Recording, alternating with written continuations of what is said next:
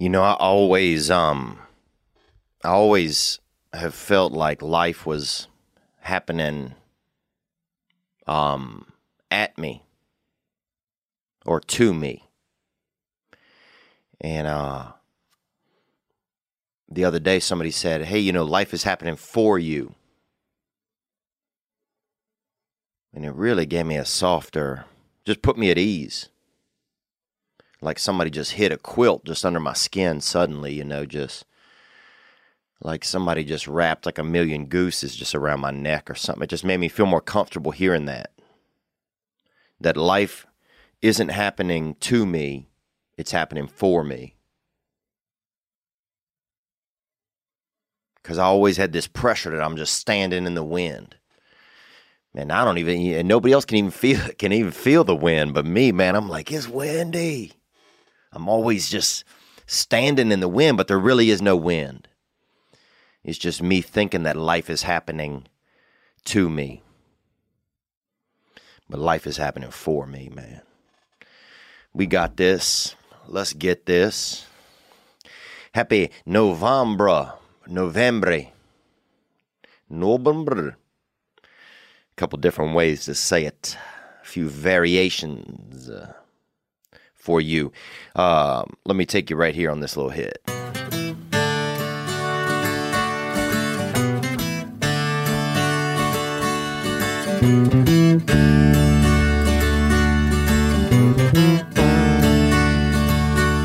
Celebrate living, celebrate misery. You know that soon we're gonna die. Let's have some fun while we all die. Celebrate dark days, celebrate all your pain. Man, I wish I could dance. All of your demons exercised.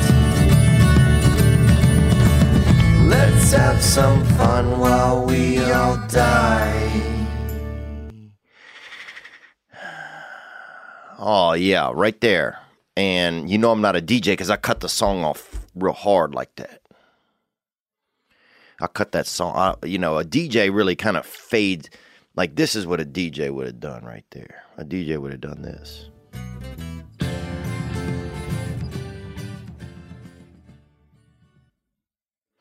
Just kind of faded it out. That's not even that good, Jesus. What's up? I could have never been a DJ. Dude, we had a guy when I was young, this dude named John. DJ John, that was his name, or DJ Ice Cold or something, or Cold Boy or something, or or DJ Freezing or something. I don't know what it was. It was just something. It was around the time when Ice was like the cool term, like Ice Cube was a rapper, Ice-T. Basically, a lot of rappers were named out of things out of the refrigerator, kind of, and they had a guy named John in our town, and he was the only dude that he got like the first CD changer. And he would do he did funerals, he did weddings, he did school dances, everything. This guy was the music man. And he had it was like, he had a horse trailer. A lot of time you see a horse trailer on the interstate, when somebody's moving a horse somewhere or stealing a horse, a lot of times it's stealing. Kids always wave at the horse like it's not being stolen or something, and he had a horse trailer, and he would put his stuff in the back of it, and he would show up, dude, and he had some speakers. I mean, one of the speakers was probably about 15 feet tall, bro. I mean, that thing, if you just set something on top of it, nobody could ever see it. And that's really how much height was on that sound piece. And he was the man, DJ Ice. I think it was Ice Boy or something. I don't know. He had the shittiest name, but in a small town, first person to get a speaker is suddenly the DJ. First person to get that 6-disc shuffler suddenly you got a business.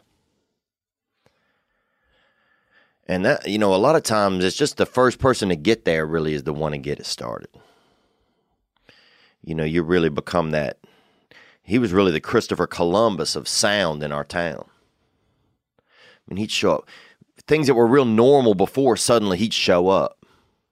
You'd be at a funeral and suddenly you'd hear some fucking pour some sugar on me. Or you'd hear Informer. I love that, man. Dude, this was the time of year they had a dance when I was growing up called Sadie Hawkin. And I don't know who Sadie Hawkin, I think, was someone who had, I guess it was someone who had a twin or something, and the twin died or went missing or was hiding. And the dance was the woman at school had to ask the man. The girls at school had to ask the boy. And the girls had to ask the boy, and then you had to get a shirt for the person and wear the same shirt. And it was called Sadie Hawkin. And you were twins. At that point, you were twins, and that's how it kind of tied back into the, missing person or whatever. But dude, I remember Sadie Hawkins, bro. And the first day you'd go to school, and it was usually about 3 weeks before people would start asking people. And you'd start seeing a girl across the way and be like, oh, she might ask me. And then you would hear that she's going with somebody. You're like, fuck. Okay. Allison isn't asking me, so maybe Katie will ask me, And you would wait, and then you would hear, oh, Katie's going with Ricky. You're like, oh, shit. I thought they were siblings, but whatever. And then you'd wait a little longer. You'd be like, oh, yeah, maybe Tiffany, Maybe thick Tiffany with them fucking big, with them big knees, bruh. We had a girl named Tiffany, had the biggest fucking knees you ever seen, bruh. Just like somebody hit a basketball in each one of her damn legs right in the middle. And, dude, I remember thinking she was going to ask me one time. And she didn't ask me. And then I'm like, Jesus Christ, dude. I'm going to have to dance with one of the chaperones. And so it just got, shit got real minimal. And then just a friend asked me. That's who I always ended. I was always the guy that ended up going to the dance with a friend. Some girl. I had a buddy, and he was real handsome. And so he got all the, when you were a kid, it wasn't really, people weren't really touching each other's crotches or, doing anything. There wasn't really a lot of sex, but it was just sweating. You just get around someone you really liked, and you just fucking just sweat by them. That's how, because you were so nervous. You would just get around. I remember this girl, Kitty, man, and I'd get around her, and I would just I couldn't even talk. I just fucking loved her so much. And I just wanted to marry her so bad, bro. Even though I was just fucking 11 or something, or 10. Not even 11, man, and I just wanted to marry her so bad, and all I would do is just stand by her and just fucking sweat and just look like a freak, bro. But that's how you express love at that age. I'd sit there like a damn waterfall. I'd sit there just like the back of a fucking dying whale, bro, just still pretty damp, just glistening, just nervous. But when Sadie Hawkin came, that was the time it was easier for guys because the girl had to ask you. And then you got the matching shirt, and that was pretty cool. That part was pretty cool when you got that matching shirt. Because we didn't have when I was growing up, my mom would get us a nice outfit and usually one pant and two shirts at the beginning of school. And what I would do is sometimes I would wear the pant the first day, the second day, turn the pants inside out because the inside looked a little bit of a different color and tell people it was a different pant, a DP, And And anyway, so yeah, so when you got the girl that bought you that shirt, that Sadie Hawkins shirt, I remember one time this pretty well-off girl in our town, she was well off, her name was Emily. And she was pretty, and she was cute, and she was my friend, and she got me a nice fucking shirt, bro. Damn, that thing was nice. I remember, I put that thing on, dude. I felt like I was just like the mayor's son or something. Or I felt like I was just little Fauntleroy III or something. I just felt like, I don't know who I felt like. I just remember putting it on and it felt nice. It had 3 or 4 buttons and the fabric was real strong. And I remember putting that bitch on and just feeling like a champion. So that was the nice thing about Sadie Hawkins. You got that free shirt. Now, some of them you get a poorer girl would ask you. And that bitch give you a damn tank top with a little symbol about electricity or something. Or one of those city handout tank tops. It says vote for Jackson or something on the back of it. Or vote for, Walter or some kind of shit. But I remember that Sadie Hawkins, man, that was pretty enjoyable. And that was and it was this time of year, that's when it happened in the fall. And it was just, man, just walking around school, just waiting for a girl to ask you. And then it became closer and closer and closer. You're like, damn, everybody's been asked now. I'm like the last one. Man, that shit. Dude, being young and going through like moments like that is pretty, it really like, it's such a, it's so severe at the time. I mean, at the time there was nothing. I mean, I would get to school, I had to look clean, I had to, look nice. I was waiting for a woman to ask me to the Sadie Hawkins, I want the free shirt from a rich girl. But more often than not, bruh, I'd end up with your girl Thick Tiff with those fucking double dribble kneecaps, bruh. The fucking Reggie Miller of orthopedics, dude. And she would, I'd get that, just that regular baby girl to ask me. And one girl asked me to a dance one time, man. Dude, and she carried me during one of the dances. She fucking really kind of lifted me up and carried me. And I didn't know what to do, man. I didn't know what to do except just get an erection, bro. Because that's when you're that young. Dude, when you're real young, when you're about 13, if you get anything to get you erect. I saw somebody get electrocuted one time over there by outside of the Schwegmans, and I fucking popped a boner. I was like, what the fuck, man?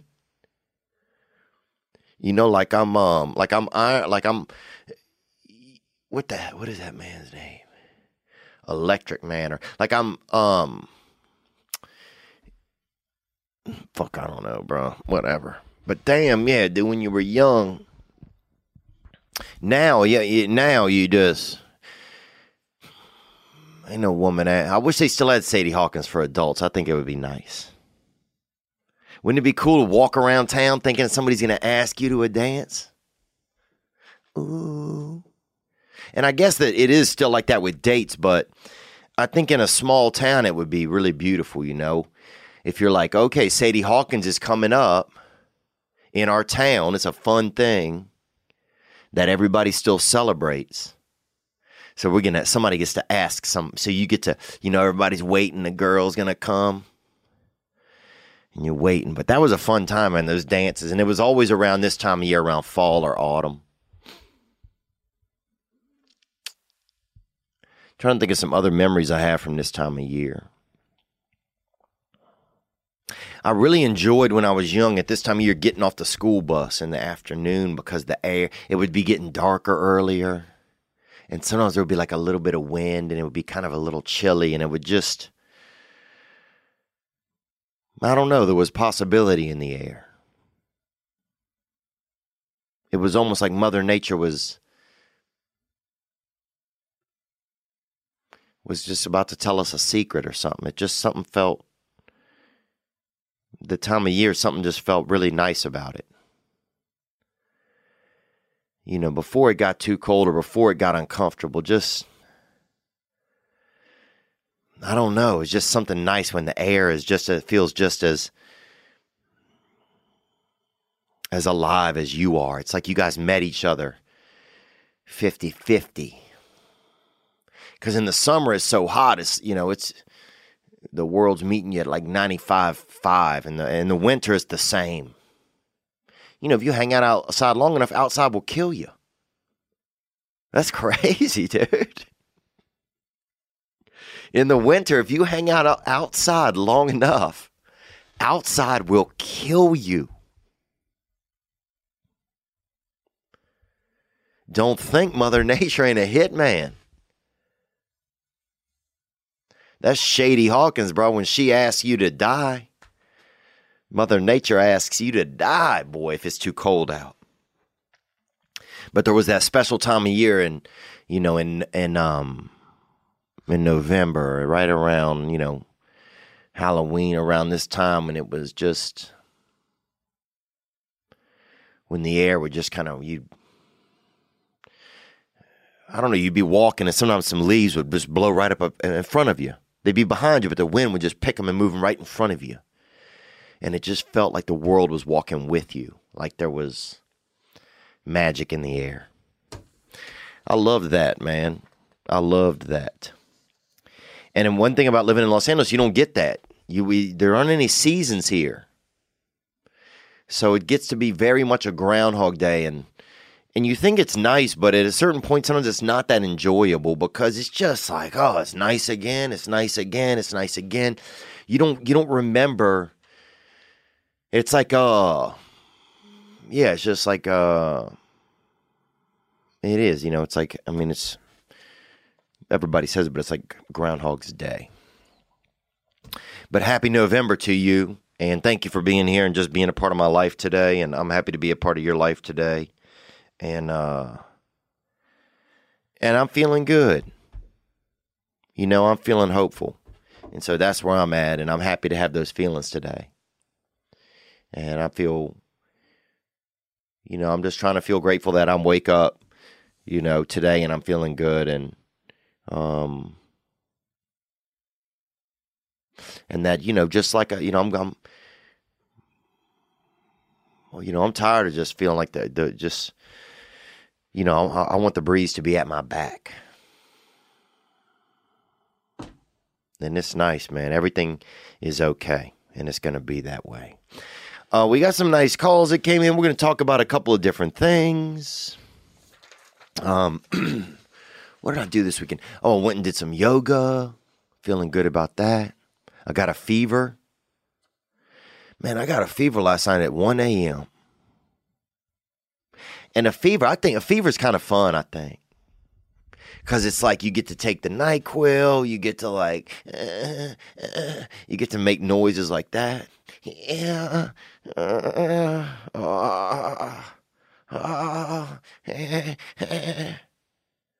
Dude, I woke up in the middle of the night, bro, and I felt like there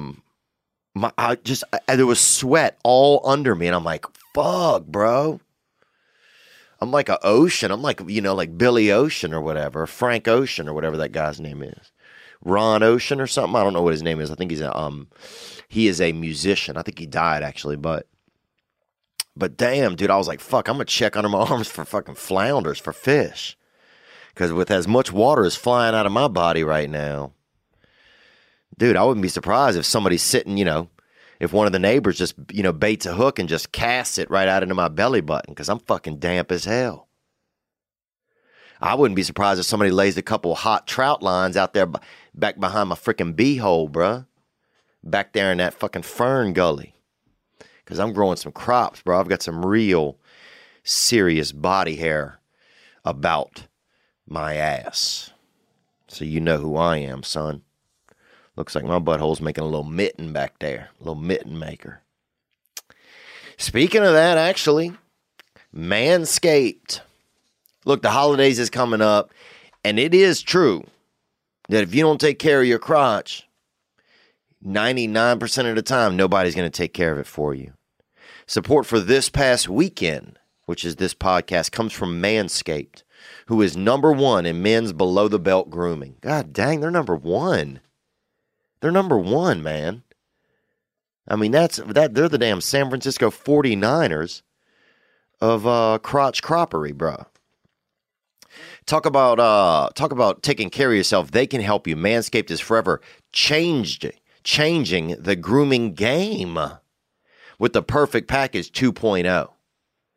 Dude, if you use Manscaped, you show somebody your junk out in the world or something, they might not even report you for being a peeping Tom. They'll say, hey, damn, that guy takes care of his shit. His dick's got that Brian Bosworth, bro. He got that buzz cut on his nuts. That's beautiful, man. Let's not forget about the Crop Preserver, an anti-chafing ball deodorant. They got it. The Perfect Package 2.0 includes boxer briefs that keeps your junk cool and smelling fresh. You don't want that unfresh scent around your ween. And also, the electric trimmer is called the Lawn Mower, and it's waterproof and skin-safe technology. Protect you from nicking up your bag. Everybody wants to be Saint Nick, but not this time, baby. You don't want to nick your sack. Get 20% off and free shipping with the code THEO, THEO, at manscaped.com. Your balls will thank you. Get 20% off and free shipping with the code THEO at manscaped.com. That's 20% off with free shipping at manscaped.com. Use code THEO. Olivia Abear sent this Patreon question in. She said, hey, Theo. I made that part up. She didn't say that, but I hear comedians use the word hacky often. What does that mean? Well, hacky is if a comedian is telling a joke that you've heard other people tell a lot, or the same type of premise. A lot of times for me, when I go back and watch my own material, early material, I say, oh, that's real hacky. That's real. Anybody could do it. That's my definition of it. Oh, anybody could do that.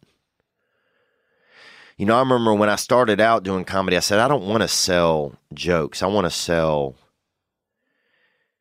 you know, I don't want people to remember, I don't want people to remember a joke when they leave. I want people to remember me. I want them to remember, oh, what there was that guy. I don't care if they leave and they don't remember one of the jokes. That's not important. I want that, because the jokes, anybody could do a joke. You know?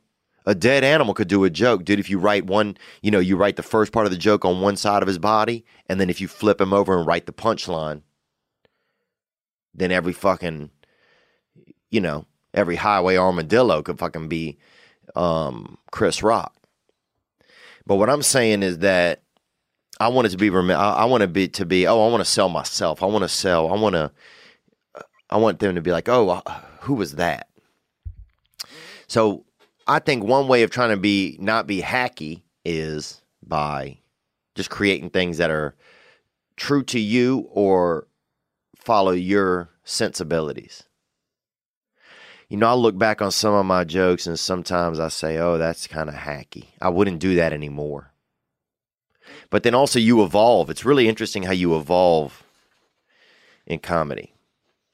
I mean, I remember I used to do this bit about Brad Pitt, and when I met him, because I did meet him, dude. The only Brad Pitt that God ever made, bro, met his ass. And I remember after I did that bit, thinking, man, I will never have a bit as good as that in my whole life. My career's over. How can I ever beat that or do as well as that? And now, years later, 5 years later, I can't even remember that bit. I can't even remember it. And it's and to me, I have bits that are stories that are far more interesting. So, but hacky to me means, oh, I've heard that a million times. I've heard that premise. I've heard that joke. An example of a hacky joke is, if you see the comedian using the mic stand as a penis, as a wiener. If you see, somebody say, Cialis, 4-hour penis medicine or whatever. And they're always like, 4 hours? What am I going to do with a penis for 4 hours? That's like a real popular hacky joke. And I remember telling that. I told that joke when I started. Everybody, I think sometimes you just need to get your footing. And so, and then I think there's comedians that tell hacky jokes. I think all of us, sometimes all of us tell something hacky to other people. Like, oh, everybody will think something that somebody else does is hacky. But that's the answer there. Grace Jensen asked, what's your plans for Thanksgiving and what is your favorite dish? My plan is to go home to New Orleans and to Louisiana and see my family. You know, I got 5 beautiful nieces and nephews and 3 siblings. And she said, and what is your favorite dish? You know, I like them sweet potatoes. Dude, when I was young, they had a cat in our neighborhood. This cat, Quagmire was his name. And he wasn't black, but he was definitely, one of his parents was black, at least. And he had sharp nails. And I used to love, one thing I liked to do when I was young, I liked to take my shirt off. You know, a lot of times to show appreciation to people or to just, you know, a lot of times if somebody did something real cool or something, you'd take your fucking shirt off and just show them your chest, you know. Do a firework if you had it, but if you didn't have a firework, you just show them that fucking, you just hit them with that baby bird, you know. And Quagmire was this cat, and somebody had sharpened his nails in the neighborhood. And I don't know who did it. People say this guy did it, but, you know, probably somebody that was an alcoholic or a lonely woman. So, but anyway, and I remember sometimes I would lay down and they would put him on my back. And he would fucking walk on your back, dude. And it was like very much like a, not like a torture chamber, but man, it was, it was like Eastern medicine. What's that called? Where somebody that's not really a doctor, but like kind of dresses like one, fucking tries to sew you. Oh, Jesus. My brain is just full of trans fat, I think. You know what I'm saying? It's that thing where the guy, it's like playing darts, but it's fucking a bunch of darts and nobody's keeping score really, except that I think maybe Chinese people are kind of, but,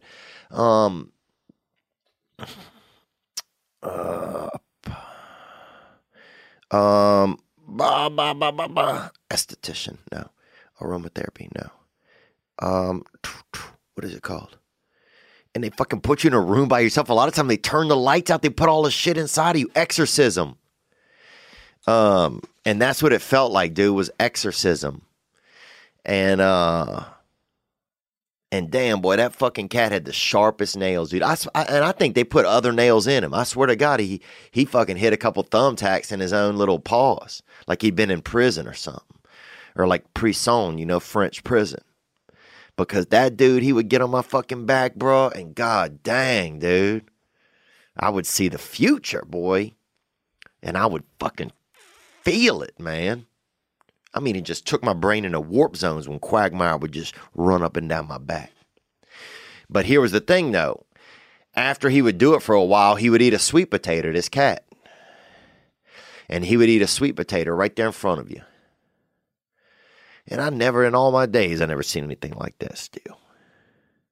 When you see a little, beautiful little dark pussy just huffing down a patat, bro. One of them orange potats, dog. I never seen anything like that in my life. Still makes my fucking heart swell up. God dang. Praise God, bro. But yeah, I like sweet potatoes.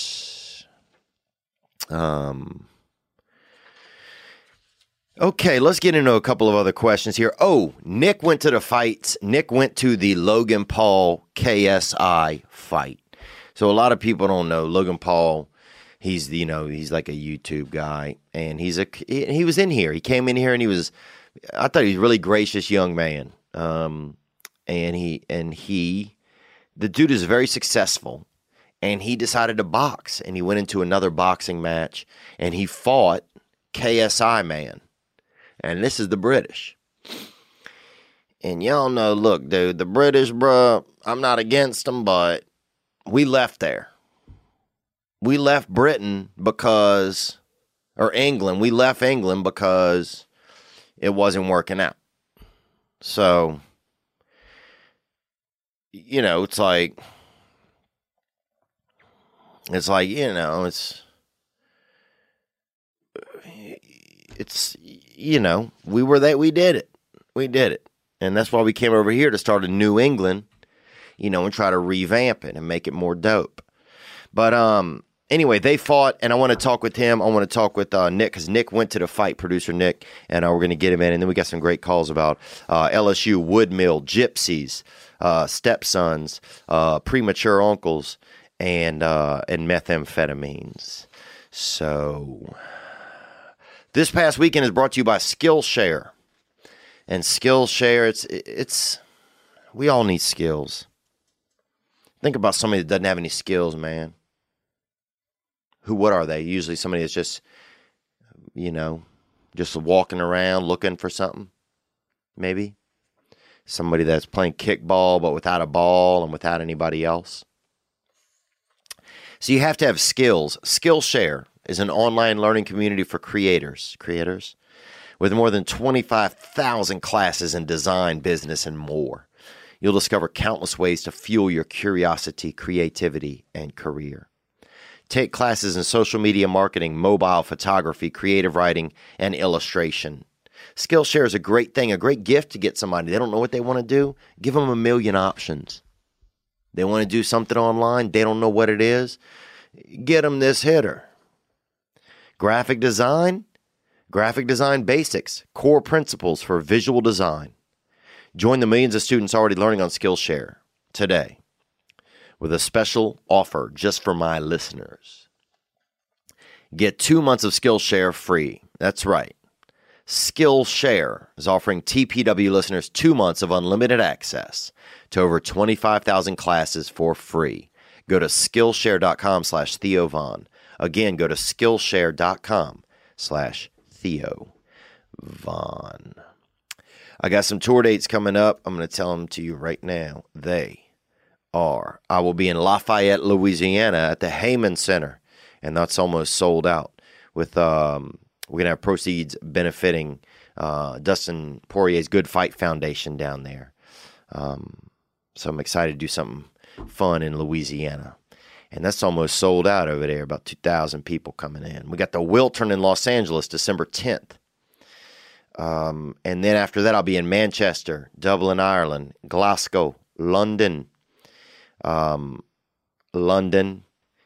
Amsterdam, Oslo, and Norway. There are still tickets available for London, Oslo, and Stockholm. This week, tickets for Toronto, Oxon Hill, Maryland, and New Jersey will all go on sale. And now I'm going to do that little rendition for y'all, Misbehavin' by Baby Billy and Amy Lee. Mama told me not to, I did it anyway. Misbehavin'. Daddy said don't, but I said I'm gonna. Misbehavin'. Pies on the windowsill, swimming in the creek, catching crawdads and playing with a stick. I wore lipstick and I got caught shaving just 2 little country kids outside, misbehaving. So that's a little bit of that for y'all for free right there. All right. What's up, Nick? What's cracking? Dude, you went to the fight, man, because I texted you the other day. I said, what's going on? You sent me that picture. Mm-hmm. You sent me that imagery from the fight, man. Yeah, KSI Logan Paul, the big rematch. When you got there, what was the energy like kind of walking into the place? Did it seem like the typical energy going into like a boxing match? Did it feel like going to a performance? Kind of what was... It was dead right away. So the main card started at 6. There are 4 fights on it, and we got there right at 6, and just no one cared about the fights that were going on. And the first one of the main card was Billy Joe Saunders, who's an undefeated boxer. Like, he's a legitimate pro. He won by knockout. He may fight Canelo next, and just no one gives a shit in the stadium. no one cared. So was it almost awkward that did it almost seem like they were fighting and people were just like on their phones and like 100%. There's so many people, so many wannabe influencers and stuff. And then there were some that were popular. I didn't recognize any of them, but they'd walk down the stairs and like a rush of kids would like flood over to them as the fights were going on. Like the fight could have ended and no one would have noticed. Wow. It was a scene. Oh, dang. And did you feel out of place as like an actual kind of fight fan? Did you feel, what was the age vibe in there? What was some of that? It was really mixed. I mean, there were definitely a huge portion of young kids that you wouldn't normally see at a fight. A lot of parents who you could tell like they were just like dragged there and like didn't know what was going on. But then there were like, it seemed like there were some real fight fans, but they're just like sitting there watching the fight. You know, it's not like they're not making a big scene or whatever. Anybody who was there for like Logan Paul fight, like, I don't know, you could pick them out. Okay, I see what you're saying. So there was a couple of fight fans there, but not that many. Yeah, and the ones that were there were just chilling, enjoying the fight. They weren't like, it wasn't all rowdy because the energy just wasn't there. So the energy that wasn't there throughout, what was it like whenever his fight started? That fight, it was like bumping. The crowd went wild. He had like a mix of boos and cheers, but I think for the most part there was a lot of Logan Paul chants, and it was like pro him because it was like USA over England. KSI's from Great Britain or whatever. Yeah. And did you see? Was there a lot of action? Was it good boxing or was it shit boxing? The first two fights, like I said, they were legitimate boxers, real boxing contenders. The main event with KSI and Logan, it was Logan. He lost the fight by split decision, which we haven't said, but he looked like a real boxer to me, and he looked like the better boxer for sure. KSI, he had a ton of stamina, and he was constantly winging, throwing huge punches, but like Logan looked pretty technical, to be honest. It didn't look horrible. The fight right before it was like this weird filler fight, and it looked like... Who was on the fight card before it? The fight right before it? Yeah, I'm thinking it was fucking like, I'm just trying to think of who would be on there, dude. Was it like Thomas the Train versus fucking Scooby-Doo or something? Yeah. Those guys have way more clout than the guys that fought. I think it was just some weird filler fight, and they look like weird versions of Doppelganger of KSI and Logan Paul. Wow. It was like this kid with like frosted tips and this other black guy. My theory was they did it to get people who were in the hallway like back to their seats. Wow. So if you saw it on the TV, you'd be like, oh my God, it started. Did it feel overly produced? Was there a lot of produced stuff? Like I noticed just watching some of it, like, you know, they had like a lot of advertisements and stuff. Did it feel like that, or did it feel just like they got out there and that's when the fight hit? I mean, it was... Was there a lot of hold up for advertisements? That's what I mean. I didn't notice a lot of holdups for advertisements specifically. I mean, the walkouts took a long time, but like in big boxing matches, that's kind of the thing. It was promoted by a real boxing promotion, Eddie Hearn, who's like, he's been around actual boxing for a long time. So it kind of had that same feel and the pacing of it. But I didn't notice the advertisements in the arena. And you also didn't know, it's kind of hard watching boxing when you're in the arena because you don't see everything. And like Logan Paul, a huge moment was in the fourth round. He knocked KSI down, but part of the punches he was holding his head and doing uppercuts, and they took points away. And you knew something was going on, but no one announced in the arena what happened. So I didn't even know. Why? And why is that? Oh, because you're there, as opposed to hearing it on television or something where the announcers are telling you what's happening. Yeah. They're getting told by producers what the judges just did, and then they report it to the people watching at home. But yeah, you didn't know. And it's really hard to score because I try to focus on the actual ring rather than watching the screen, which you sometimes do when you're at like a big event. But it's hard to see what lands and stuff. So I had no idea what the decision was going to be once the fight was over. Mostly males in the audience there? Oh yeah. I mean, there were the Instagram women influencers you could see like speckled throughout, but yeah, it was all dudes. And was it mostly straight men, you think, or a lot of more gay? Was there some gay men or something? Or what did it seem like? I think they tried to present themselves as straight, but who knows? There's a lot of really, really tight pants and that whole vibe, just the Instagram fashion. So I don't know. Who knows? A lot of Fashion Nova or something they call it. I brought a lady. Oh wow! To really? Prove. Yeah. She loved it too. She did. Yeah. Even if girls don't think they're fans of fighting, they love going to fights live.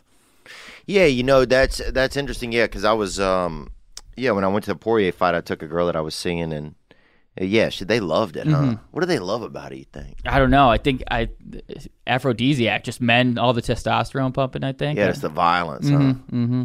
Yeah, something. Yeah, the energy. Yeah, I guess probably because there's so much machismo going on, it makes them, they probably feel more feminine because they're like, they're the opposite side of that. The sweat pheromones and all that. And were you guys close enough to get any sweat on you or anything like that? No, we had good seats. Shout out to our little twink friend Gianni. He was the one who hooked it up. Oh, really? Through his publicist Cassie. Oh, wow. Yeah. So we had pretty good lower bowl seats, and we were row J off the floor, so it was like we were straight on with the ring or whatever. That's awesome, man. Yeah. And was that a date you took? Yeah. Did you guys wear matching shirts? Have you ever heard of Sadie Hawkins dance? I am familiar with Sadie Hawkins. The girls ask the guys, and it's a little country.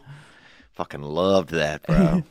Because, dude, I had such bad acne. Every time I went near a girl, I was like, oh, my God, dude. There's no way she's going to say yes if there was like a real dance, you know? So it was always so much easier when the girls had to ask the guys. Did you get asked with your acne? Yeah, I got asked by another girl who had pretty bad acne, too. And that was almost fucking so sad, bro. Girls with acne are smart to go after, though. I mean, that's going to clear up. That's an ugly duckling waiting to happen. Yeah, man, but I wasn't trying to catch her, years down the river. You know what I'm saying? I wasn't trying to fucking... At least be nice to him. Yeah, no, she was awesome. She was smart. We just both had acne. So then I'm like, oh, fuck, we're the fucking acne group. It just seemed like... And that's back when they had Oxy pads. Remember Oxy pads? Oh, yeah. It was like this fucking hot pad. It had bleach or something in it. You just fucking rubbed it on your face. And it fucking hurt so bad. Those commercials made them look like magic. I wasn't old enough to have acne when I saw the commercials, but I wanted them. Yeah. Bro, it was not magic. It was not magic, man. I remember I would clean my shoes with them sometimes, too. Dude, those things were fucking intense. Dude, I had a friend that looked totally different after he used one, bro. If I can move one of his eyebrows over to the side. This shit was you could easily do remodeling. You were like, you had blackface on this whole time? Yeah, damn, dude. Damn, Cedric. What else? We got any good news stuff? Yeah, there's some wildness going down because of the Popeyes chicken sandwich in Maryland. Oh, yeah. Specifically, a 28-year-old man was stabbed to death. They didn't release the names, but it was in an altercation after he cut the line. Well, let me say this: if y'all fighting at Popeyes, bro, look, I grew up around New Orleans, and they got a St. Charles over there. They got the Popeyes over there on St. Charles Avenue, and every Mardi Gras, a couple people pop off over there and gun each other down over a couple of biscuits. So what I'm saying is, I know how good Popeyes is. But y'all gotta fucking tighten up, man. Y'all can't lose y'all shit. You gotta compose yourself in the car before you go in there. It's a chicken sandwich. It's this, it's that. Dude, who gives a shit? Popeye's not even a real person, man. And it's bullshit anyway. And half the people in Popeyes, a lot of them have fucking guns and weapons. So if you're going in there to eat, man, it's risky shit. It's basically like the Vietnam of fucking fast food, man. So I think you have to really...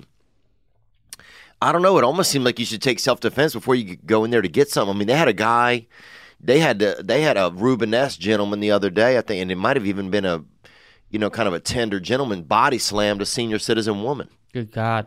In a parking lot at a fucking Popeyes, dude. What are y'all doing, dude? What are y'all doing? That's what I'm saying, bro. You got to bring fucking mace, dog. If I go into a Popeyes, dude, I'm having one thing of fucking that spray-on butter, which I bring in there anyway when I go, and then one thing of that spray-on mace, dude. And I don't give a fuck if I mix them up, dude. It's spicy anyway in there. You got any closing thoughts on the Popeyes stuff? Just that, like you said, you just never know who you're going to be tussling with. Like, most people in Popeyes have guns, so, like, if someone cuts the line, let him cut the line. Oh, I saw a dude fucking cook a drumstick with a fucking 38 once. It's crazy. I mean, it was frozen. He fucking put 19 bullets into it, and that thing was just beautiful hot. But stay safe out there, man. R.I.P., bro. Rest in Popeyes, dog. What else we got? So the Nationals, after their World Series win, visited the White House, and the highlight, the thing that made all the headlines, was Kurt Suzuki donned a "Make America Great Again" hat, and Donald Trump came up and gave him a hug from behind. It was a really cute scene. Oh, I love that, man. That's cool, bro. Dude, I hope that Hillary gets back into the election. I love the politics is getting so fucking good. It's like reality TV. Donald Trump's going to be in his late 70s through the second term. Think about that. Like, shit is going to get weird. I just think, and everything is becoming like the WWE now. Everything is becoming just hype. It's all hype. It's kind of becoming every man for themselves, I feel like, or woman or closeted lesbian. But it's like it's everybody for themselves. This shit's going to get fucking good, dude. That's what you got to do. You got to be able to remove yourself from it and just watch it. Like, go vote, do your thing. But other than that, just take it all in. Because, the next year is going to be, it's going to get vicious. Oh, I wonder if there will be any. I start to wonder, and it's so fucking funny, bro. Dude, I love watching Donald Trump Jr.'s son, dude. That dude is fucking, to me, he's very, very funny a lot of times. Some of the shit that he posts online. But, I mean, I just think politicians, it's just such an outdated thing, it feels like to me. But it's just getting great. You see, like, Kanye West is going to run supposedly in 2024. He's Jesus Christ. I mean, everything's going on. And he's a Republican. I mean, I don't know, man. In a lot of ways, it's really an exciting time. Because here's what I think. No matter what they're doing, I keep my head down. I do my shit. No politician's ever done anything for me. Dude, none of them. I don't care what color or creed or whatever they're from. Black, white, Polynesian or whatever, dog. None of them. Dude, so you do your shit. I'm grateful to live in a country where I can do my shit, and for the most part, people will leave you alone, One of my favorite, thing that's really just stuck in my head from our episodes is when we had Duncan Trussell on, and he was quoting some, philosopher book, I can't remember, but the idea was tend to the garden you can touch. So just, affect what you can around you, and like you said, no politician's ever done anything for you directly. Go out and vote, because that makes some effect, but other than that, you have to get up, go to work, try to accomplish your goals, what have you. Yeah, there's people, I think once you start thinking a politician is going to change your life, I feel like you've already lost. I feel like and some people, I think, a lot of times it can be an excuse. People aren't happy with what's going on in their existence or something, and so they really get into politics to try and put the hook over there, and sort of. But, I mean, we all find ways to not look at ourselves. But, dude, I hope this shit ends in a Royal Rumble, dude. I want everybody in the ring, bro. I want Trump. I want Hillary. I want fucking Dirty Epstein. I want him to fucking dig that dude up. Hopefully Gianni can get me tickets to that Royal Rumble. I know, bro. He's a real wild guy. Who else? Speaking of publicists, Jordan Peterson's publicist came out to the comedy show this weekend. Oh, that's fun. Which was pretty cool. She said that he is still in treatment and that he's doing well. And that maybe we would cross podcasts again when he came out. Got to. That was a great episode. Yeah, man. That was pretty cool, man. That was pretty cool. Teacher said don't, but I said it anyway. Misbehaving. Preacher said no. If you do, you're gonna pay. Misbehaving. Kicking and spitting and cussing out loud. Running through the house with a pickle in my mouth. Playing in the street. Looking me outside. Waving just two little country kids outside. Misbehaving. All right. What do you got, brother? So ABC footage was released from a hot mic of anchor Amy Robach, and she was caught saying that ABC made her squash the story she had on Jeffrey Epstein that she had over 3 years ago. She was quoted as saying in the hot mic, "I've had the story for 3 years. We would not put it on air. It was unbelievable. We had Clinton. We had everything." And just a couple days ago, a 25-year-old producer, Amy Bianco, was accused of being a whistleblower and allegedly being the one to leak the video, though she denies it. I'm amazed how much play the word whistleblowers get in this year. baffling amount of play. Every year, some word picks up steam like that. Yeah. Yeah, I mean, what amazes me is just the hypocrisy of a lot of networks. It's like we have to help, we have to be, we have to be open to, doing the right thing. You got to do the right thing. You got to be supportive, and you got to support diversity, and you got to. But then once, why would they not let it out? I wonder. I mean, maybe too many people were tied in that had money involved. Yeah, that's like the theory for sure. But once it comes back to that bottom line, man, people don't want to tell. It's interesting. It's like once it comes to when it's going to affect really your pocketbook and stuff, the choice do you make then? Yeah, man, these networks are dangerous. And the news wins. If we go to war, if people go to war, people are fighting, people are fucking shooting each other up for a shrimp biscuit out there at the Pea Pies, bruh. The news win. They win every time because then it's just people are going to tune in there to see what's going on. I believe that the news has zero interest of anybody ever being at peace anymore. I don't think that just doesn't sell anymore for them. It doesn't seem like. So it's just it's dangerous what we let into ourselves, and it's hard not to. I mean, sometimes it's fun too, but they don't care about you. I don't feel like the news networks. I don't feel like they care about informing us. Do you feel that way? No. Like, I think if you take the individual people that work for the organizations, they might start out like altruistically and hoping to make change and stuff. But at the end of the day, the decision makers are the people who are worried about the bottom line.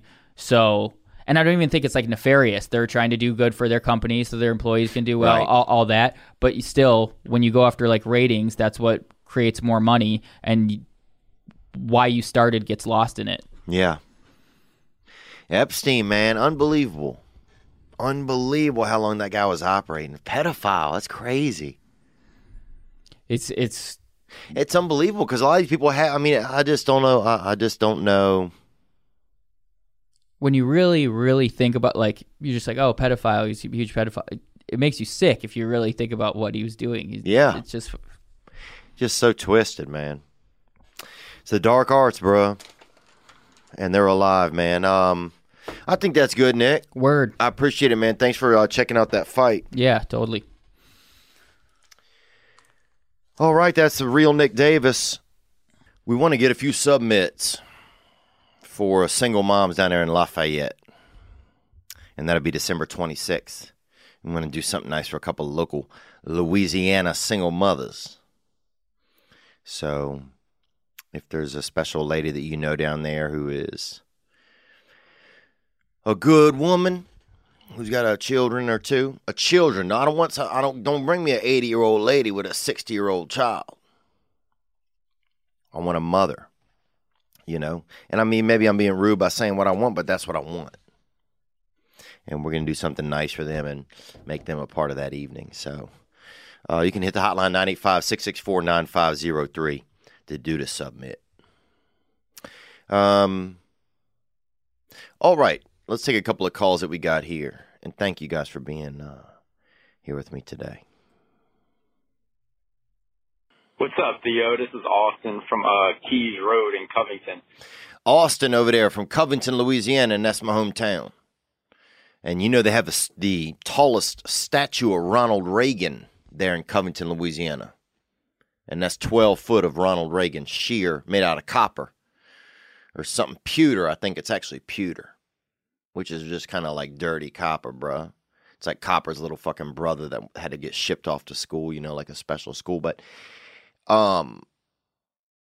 anyway, and Ronald Reagan never visited our town either, but we still got that statue for him, bruh. Ron Ray, gang shit. All right, let's get it, brother. I was just calling to get your thoughts on the LSU win over Alabama and what you think about Coach O and Joe Burrow. All right, gang. Gang, bro. It's so funny. I was watching that game, and at the beginning they were showing Joe Burrow, and he's a handsome guy, and he's a quarterback of LSU, and he's potential Heisman. He's probably the Heisman front runner for the Heisman Trophy. And he looked, he's like, oh, he's doing well. That's how he looked, and he looked confident. At the end of the game, somebody they were interviewing him and stuff, and he had a different look to him. He looked like, well, for one, he looked like a winner, but he looked like he evolved a little bit. Like he was something. He was bigger than he was when the game started. He was more iconic. He was more, hell, the dude was even a little handsomer looking at then. He was just, there was more, I don't know, he'd been through something. It's interesting, Dustin Poirier said a lot of time, and he's a UFC guy, and so he's telling me sometimes when you're in these fights, whether you win or lose, you leave part of yourself in there. And sometimes you take a new part of yourself out of there. And it's just interesting what happens when men go into battle of some sort. Or when we go through something in our lives, a lot of times we really do. An experience can really change us. And really change us, really add to us or deplete from us. And I remember seeing him after the game, looking at Joe Burrow and be like, man, that guy is going to be a leader. He just had this different quality about him that he gained through that win. Go Tigers, man. Yeah, it was, I'm glad that they got to play. A lot of times it's just so hard to get these conferences. They put all these games together, and a lot of time, a lot of dog shit. I like to see the good games.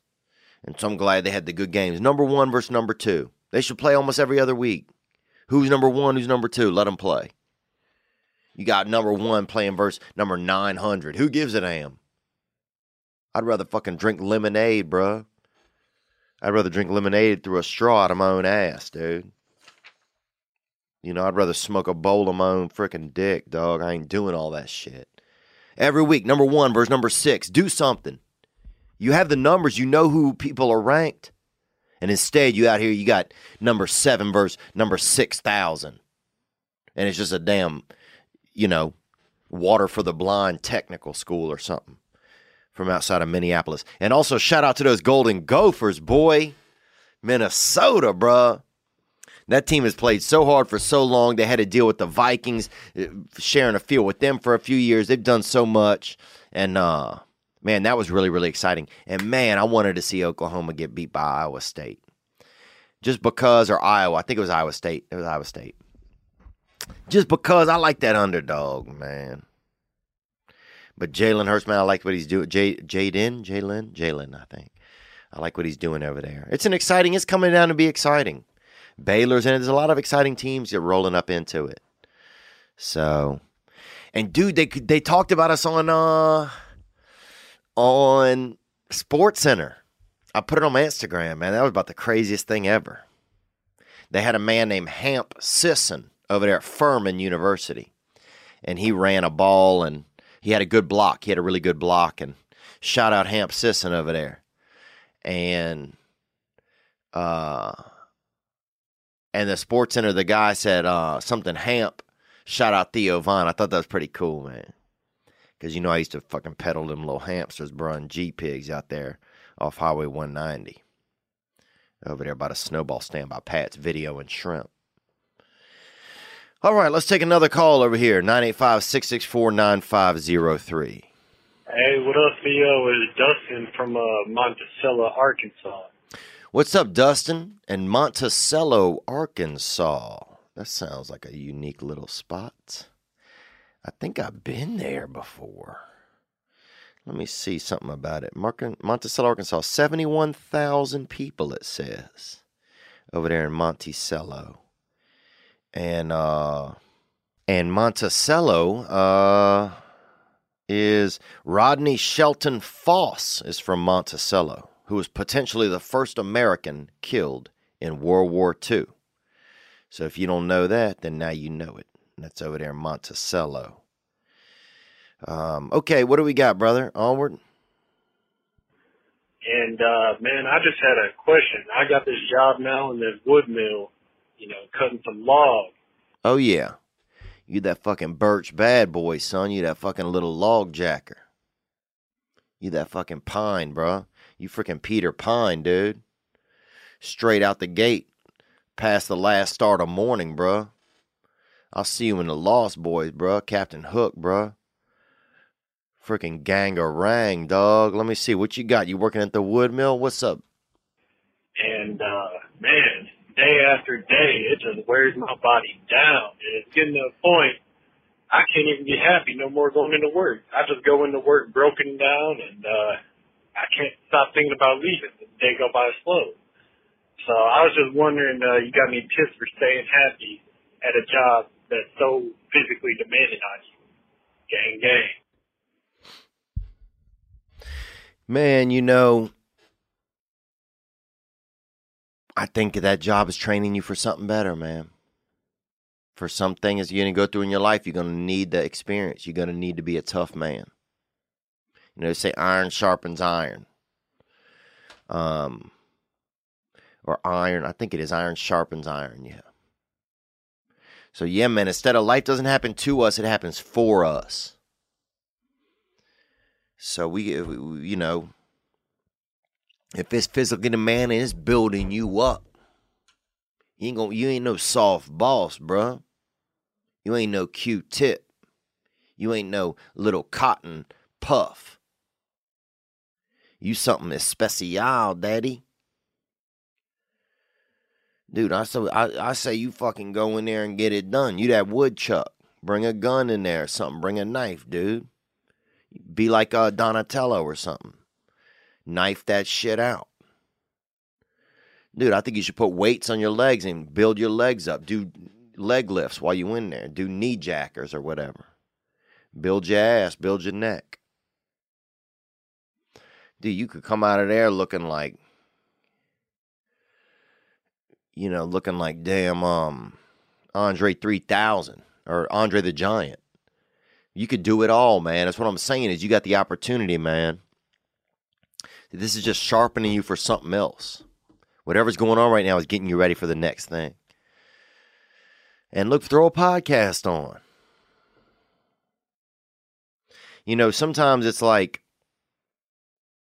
I always think like, man, I have to do this today. Instead of thinking, man, I get to do this. This is it. This is life. This is it. And I know it's not easy, man. I'm not preaching at you. I'm right there with you, man. It's tough. Everything can be grueling. But we don't have to go to work. We get to. There's somebody somewhere would love to work in a wood mill. Think about it. You're Santa's little helper, man. All those little boys up there. He's got those little high fucking little people up there. Smoking them big joints, bro. Them big fucking pony pieces. And building little trains and shit. Build a train. Build a wooden cannon. You got an opportunity, bro. You got all of that wood. Sounds like you got a real opportunity on your hands. Build the world's largest birdhouse. Next thing you know, you got 6,000 birds out there in your yard. Next thing you know, you got a zoo. Next thing you know, you got money coming in. You got a couple of fucking ZBs out there, a couple zoo bitches. You feel me? So, but yeah, man, you stay healthy, stay hydrated, listen to some good podcasts, throw on some Coco Diaz. He'll get you through the day, cocksucker. But you can do it, man. I know you can. Keep your head up, gang. Let's take another call right here. Here we go. Theo, what's up, man? It's Doug and Blake. We had a run-in with some gypsies here in Augusta, Georgia, man. I just didn't know, if you ever had a run-in with a gypsy? And if so, how'd you get out of that, situation? Because we're kind of in it now. Just would, appreciate your insight, man. Love the show. Gang. Kush, girl. Gypsies, man, I tell you, a lot of people don't know about gypsies in America. And they got them Ramnashell gypsies. And some people, they have them they have a fighting show where it's like gypsies fighting or something. And everybody gets a wedding dress and then they fist fight outside of Best Western. and I can't remember the name of it, First Gypsy's Wedding or Best Gypsy or something. But what I'm telling you is this, man. There's a unique subculture of people or culture of people in America called gypsies. And they got they got their own style of living, man. They marry gypsies a lot of times. They're real, it's not inbreeding or whatever. It's just like teamwork. They're real family oriented, family first. The husbands like to make the money. A lot of them working asphalt. And they down the Suv, bruh. Kush, girl. And they got their own language out there. And you see them out there, Ohio and Minnesota, Milwaukee. They got them out there. I met a fella out in, where was that guy? He brought me in Madison, Wisconsin. This guy did asphalt, and then he brought me a orange hat, green hat. They are out there, and they do asphalting, and some of them they're pulling the wool over people's eyes, and some of them is legit businessmen. So really, they're just like everybody. But if you have to deal with them, I think a lot of it for them is probably about respect. I would try to have a new experience. If you've had a rough experience to begin with, I would try to have a new experience with them. Say, hey, look, we might have got off to a rough foot. I'm willing to give things a new shot. What do you want to do? Now, sometimes gypsies, they'll tell you they're going to do asphalt and stuff, and they just spray paint your yard black or something and tell you they did asphalt, and then they run off or something. But I think a lot of that stuff's kind of changing. But you just got to keep your head open and your eyes, kind of clear and everything. But yeah, be safe. Also, dude, speaking of Augusta, I'm trying to take my stepdad to the, what is it called, that thing? Masters. I'm trying to take my stepdad to the Masters next year because he's getting older, and I always promised him I would take him. If anybody have an insight on how I can get tickets to that or badges to it, let me know. Good luck out there with them Ramna shells, bruh, because they wild too, and a lot of them have long stomach. A lot of gypsies have real long stomach, a lot of the women, and they put a little jewel in their stomach, like those, remember those little dolls they had that you would stick your pencil in the bottom with the hair, with the bright hair? They have that magic belly space. Okay, let's take another call here. 985-664-9503 is the hotline. Hey, Theo. This is Alex from Utah. I have a serious issue I've been struggling with lately and could use a second opinion on, brother. I have been divorced for a minute. I have a little girl with my first wife, but I'm getting remarried. Okay, so you've been divorced, you have a little girl with the first wife, and you're getting remarried. Onward. And she has a little boy who's now 2. Now, here's my problem. I love the boy. We've been together for a long time now, so I love him. He loves me. He looks at me and calls me dad even. But when I look at him, sometimes I see her ex-husband, and it'll throw me off for a day now. It's been hard to get over that where, I don't see myself in him at all, and it's kind of weird because I have this daughter that I do, of course, because I had her with my ex. Anyways, man, maybe I just need to suck it up and know that it'll get well over time. But wanted your thoughts, man. Anyways, love your company, brother. Thanks, man. Thank you for sharing this experience that you're going through. Man, I can imagine that's tough, and that's a real situation, and I think it's a great chance. And look, I'm not speaking like I know everything. I don't know anything. But I will say this. It's a great opportunity for you to be loving. As hard as it might be in certain moments, you sound like a loving person, because sometimes he might feel that boy. You look at him a certain way and you see his stepfather in him, and I'm sure the stepfather and the mother made that child out of love. So it's a real opportunity for you to look at him and just be loving. The only way he gets into the world is through that woman and that man. That's the only way that boy gets into the world. And he might change the world. He might invent a new kind of chocolate or something. He might make, he might find a way to make pudding even better. He may colonize Mars. That might be the boy that does it. He might be that magic boy. And you get a chance to love him, man. And that's pretty cool. Who knows? Maybe you and your wife, y'all won't even be able to have a boy. And so that's going to be your son. And I'm sure the dad is probably a little envious, too, of you in some ways. Because imagine he probably looks at his son, and sees that his son really cares about you. So it's really it's just an opportunity to just try and be loving. And if you're really having trouble, I would just ask, try and ask your higher power to help you not have those feelings of uncomfort anymore. Ask them that they be taken away from you. But I think you got this, brother. And matter of fact, man, I know you got it. I have no doubt. Be good to yourself, bud. All right? All right, let's take another call here. Here we go. Hey, what's up, Theo? It's Joey from Ames, Iowa. I just wanted to call and give you some good news, man. I became an uncle a couple weeks ago, and I got a niece. And she was about a month early. She looked like a little banana pepper when she was born, but she's still beautiful, man. Oh, yeah, you got that early niece. Onward. The crazy thing is she's named after me. I'm Joseph, and they called her Josephine, so, that made me feel good, man. That was some good shit. But now I have to be a role model, man, but that's all right. I just want to let you know, give you a little good news. I know you get a lot of drama and bad news on the hotline, so I just wanted to give you something positive. Joey got that Josephine, bruh. So they got a little baby out there, that little fucking banana pepper out there in Iowa. And look, you can be a role. I mean, the dad has to be the role model, I think. You get to be awesome as fuck, bro. You get to get a Corvette. You got to show up, be really cool. Don't be a creep. Don't be a pedophile. Those are really your responsibilities.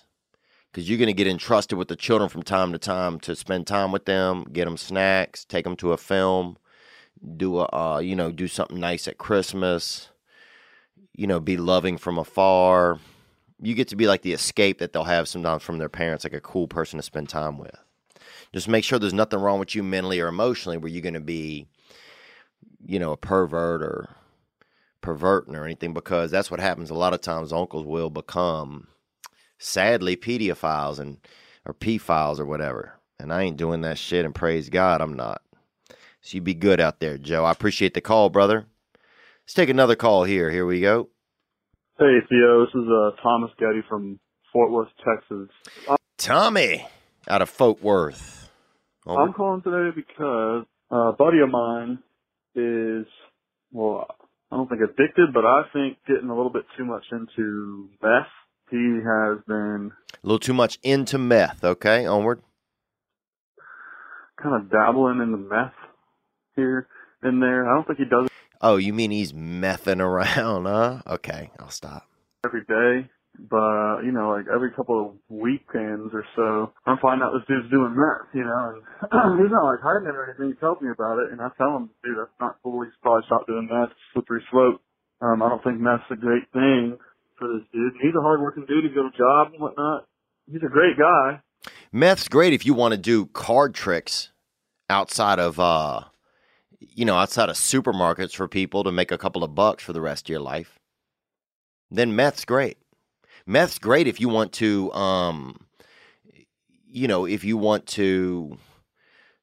wash your hands so much that you wash your damn skin right off of them. Then meth's great. Meth's great if you want it to be wintertime and you don't need a coat because your body is at about 190 degrees. Then yeah, meth's great. Onward. He just does meth, and a couple of my friends have approached me about it and said that they're worried about it because he's not really shy about the fact that he does it. He's never really offered any of us meth. But, if he did it a weekend or two ago, or he did it that day before he came and hang out with us, he'll tell us. Which, I don't know, I think that's weird. Well, it sounds like he's like the most confident meth guy ever, really. Like he's fucking Muhammad Ali, dude. This guy's, smoke like a butterfly, shoot like a bee. This dude's on that meth, but he's fearless about it. So here's the things that can happen. He could become the greatest meth user of all time and really become a champion of the sport. He could become the Deion Sanders of methamphetamines. Or this dude could get caught in a playground taking apart the slides and the swings in the middle of the night for no reason. So those are really the two options. Let me hear a little bit more. So what would you do? How would you tell your friend to maybe stop doing the mess? Thanks, and love you. Love you too, man. I appreciate the call, because it is hard to approach people, especially if you think they have addiction. If they're struggling. It's hard also sometimes. I remember I used to use drugs, and I would think other people were using drugs too much. Dude, I remember being high on cocaine and telling somebody on cocaine, bro, you got to do less cocaine. They're like, what, bro? You're on cocaine. I said, oh, you're all right. You're right.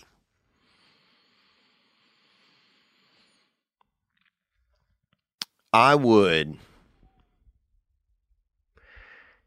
maybe talk to an interventionist, man. Sometimes they cost money, but I would maybe talk to an interventionist because I just don't see how it can get better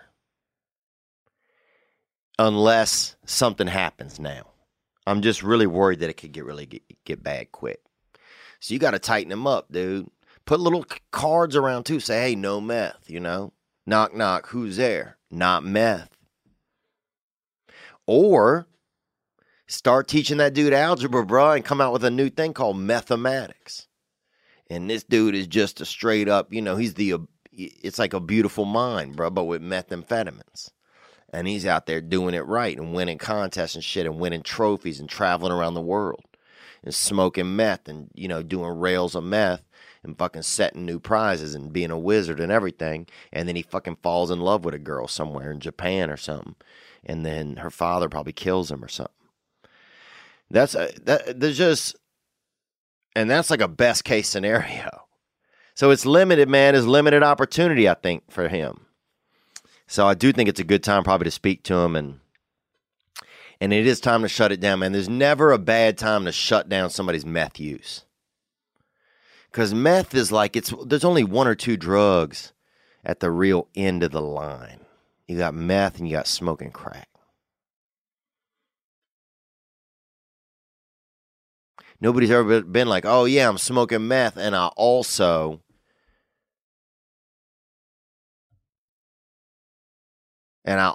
just, won a Nobel Prize. Nobody's doing that. So you got to get your boy off that meth. I would talk to him, and if that's not working, then I would immediately talk to an interventionist, talk to someone who works at a Narcotics Anonymous group, somebody who could actually speak to him. But I'd find somebody maybe in recovery who can maybe talk to him if you can't reach him. Because somebody should be able to reach him. And here's the thing, when he gets better, man, when he's not using it, he will thank you. And that's just a suggestion, dude. Also, I don't fucking know. All right, let's take one last call, man. Thank you guys for being a part of this this show here this week. The holidays are coming. It's that special time of year. It's a special time of year. We get to be alive for the holidays, man. That's beautiful. Ain't nobody in the world not excited about Thanksgiving coming up. Getting that yam and seeing somebody from your family that's, got their stomach stapled or something and they showing off their new rib cage or something. It's all good, gang. All right, let's take another call here. Here we go. Hey, man. Just wanted to share with you some stuff that's been getting to me lately. Went on a trip to Europe with my girlfriend at the time. We were dating for a little over a year. Planning on going to like 5 or 6 countries, adventuring for like a month and a few days. Okay, so you went on a trip to Europe with the girlfriend. Man, I can relate to that. I went on a trip to Europe with my girlfriend back in the day. And we had a pretty decent time, I think. I don't know. Maybe we didn't. Onward? And just a couple days in, I found out that she cheated on me back home. So I freaked out. And of course, I broke up with her, and it was a nightmare of a situation. And I can only get so in depth, but I'm really just having a trouble with getting over it, getting over her, and I was wondering if you could give me any advice. Love you, dude. Love you too, man. Thanks for calling. I'm sorry you're dealing with that. You know, I'm sorry that happened to you. Yeah, it really hurts our feelings when people do that to us, man. And I mean, I only know that a lot of times because I've done that to women, and I've seen how much it hurts them. And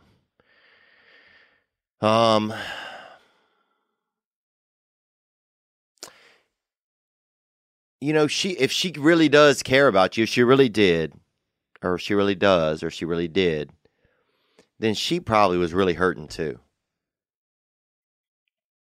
So many times when somebody does us wrong, we think, oh man, fuck them. But also, you know what also sucks is doing somebody wrong and having to live with that wrong. It's painful, man. Dude, having to talk to your girlfriend or your boyfriend and knowing you've been lying to them, and it's like having a dirty treasure chest in the ocean, bro. It's like having a treasure chest that has no treasure in it at all. And it's just really just a fucking shoebox. So it probably wasn't fun for her as much as it was painful for you. I'm just saying there's a way to heal it up, I think, if you think like, hey, I'm sorry that I bet it was painful for you to live with that. And I bet it was painful that you did that and had to live with that.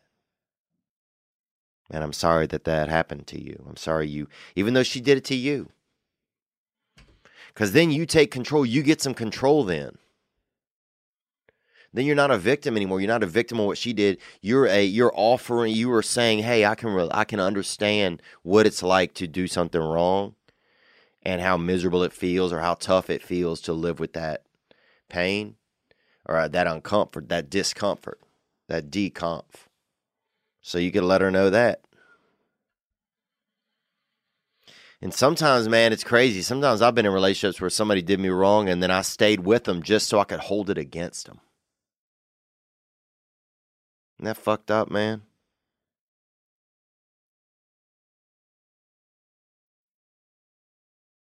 Man, I remember staying with this one girl I was with for a while. And I just would think sometimes, man, I can't stand this girl, but I'm going to stay with her just because it's almost like out of spite. I stay with her just like, well, she ain't. Fuck.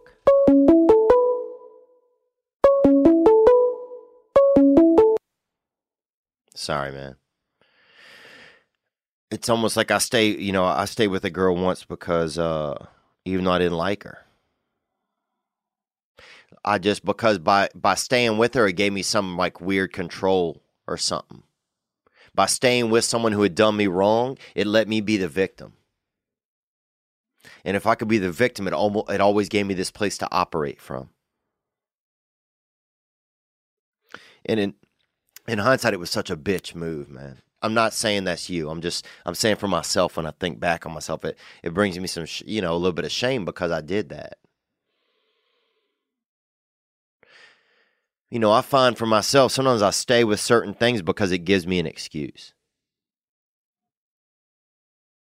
Oh, I'm going to stay with this person that cheated on me because as long as I can always remind them they cheated on me, then that gives me a leg to stand on. That makes me a little better than them.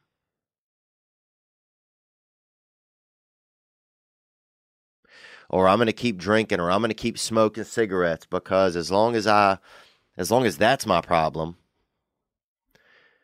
and as long as I keep going in circles of trying to quit smoking or not smoking or whatever, as long as I keep that little problem going, I'll never have to deal with whatever my real problem is. As long as I keep this little goldfish in the bowl, I'll never even have to really see what the shark is. So I just keep bowing. Yeah, I'm trying to quit. I quit for a few days. I'm back. I quit. I'm back. And sometimes it's like, I don't know if I even really want to quit. Because if I quit smoking, then I'm just going to have to find, then it's going to be, well, whatever, what next? I'm going to have to look at what's really going on with me. You know, I'm going to have to fucking be Neil Armstrong and myself, man. Not Lance, bro, Neil. I ain't talking about that fucking nut boy with the cycle. I'm talking about that fucking spacey daddy. But you said now about getting over her, man. I think the truth is, dude, I think you are over her. I think you just keep it around because you don't want to move forward. And that's just a guess, bro, and that's kind of messed up of me to say that, but I'm just guessing, like, by your tone and stuff. But also, man, I'm just saying that because I can relate. You know, I used to pine over girls all the time for this and that, and the truth was, I didn't really even probably care about them anymore. I was just afraid to man up and fucking live my life. I was too lazy or too stagnant or too something to fucking just say, hey, that's that, let's go.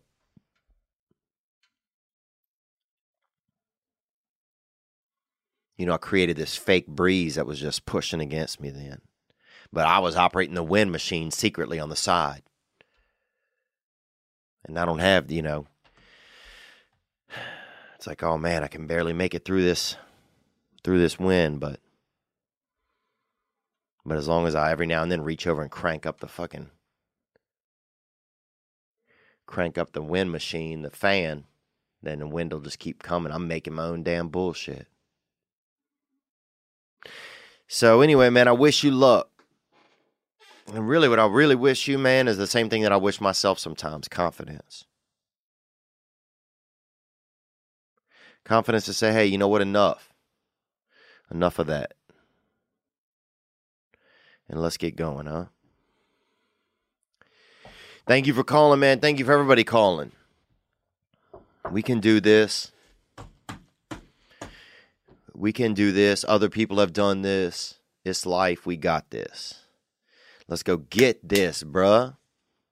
It's Sadie Hawkins, man. These bitches is looking for us with that nice shirt. You know what I'm saying? I ain't talking about fucking, I ain't talking about Tiff with them 3-point fucking kneecaps, daddy. With them Dunkaroos right there. I'm talking about getting that nice shirt from a real lady. I'm talking about expecting good things to happen to myself. Instead of immediately looking at the bad ones every day. Because that's what's comfortable.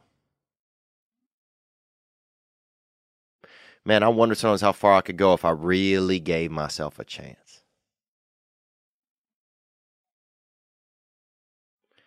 You know, I really do. Thank you guys for being here with me today and for me today. I don't know. I sometimes know what this podcast is about, but sometimes, sometimes oddly, man, it's like exactly what I need sometimes.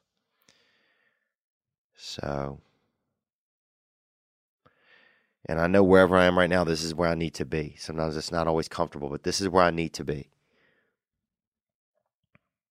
And sometimes you don't always get to be with the people you want to be with, or be in the house you want to be in right now, or get to have the job you want right now. But those things are coming. They're going to come to us when we're ready. And so I'm right where I need to be today. You guys be good to yourselves, man. You deserve it, huh? Get that hitter right here. That Bishop Gunn, man, these boys are good. We're making it. I ain't seen home in about 100 days. I can almost hear mama pray for my restless soul. That's Travis McCready, that lead singer. And I ain't made $1 I ain't spent, but where it's going ain't killed me yet. I still get where I'm bound to go. You got this, baby.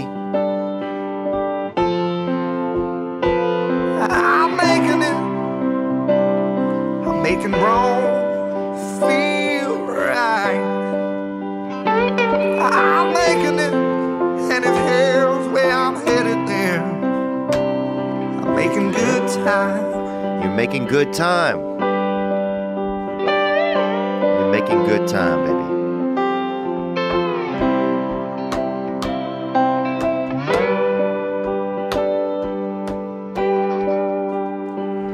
Most all of my plans slip right through my hands and wind up next to me, broken on the ground. Gang. If this bottle was an hourglass, I'd say that I'm about an hour past the minute I should have put it down. But I'm making it, I'm making wrong feel right. Shout out. I'm making it, and if hell's where I'm headed there, I'm making good time. Gang, bruh. We're making good time. We're making good time, baby. We're making good time.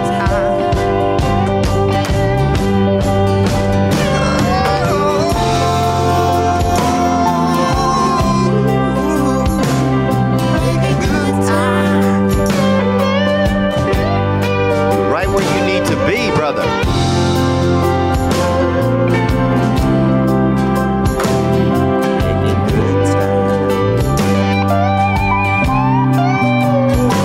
Between the lines that I've crossed and the friends that I've lost, I'm left here alone in my sin.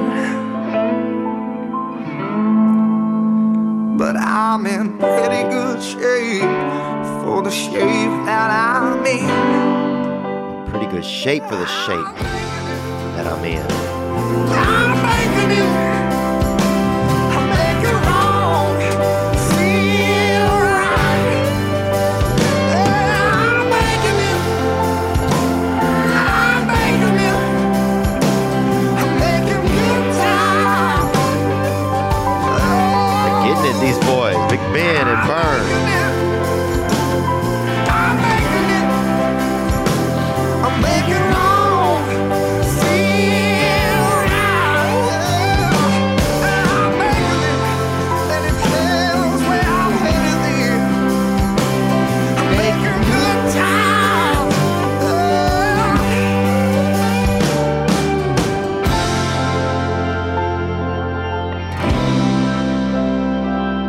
Making good time. Man, that song's fitting me today. I ain't seen home in about 100 days. I can almost hear Mama praying for my restless soul.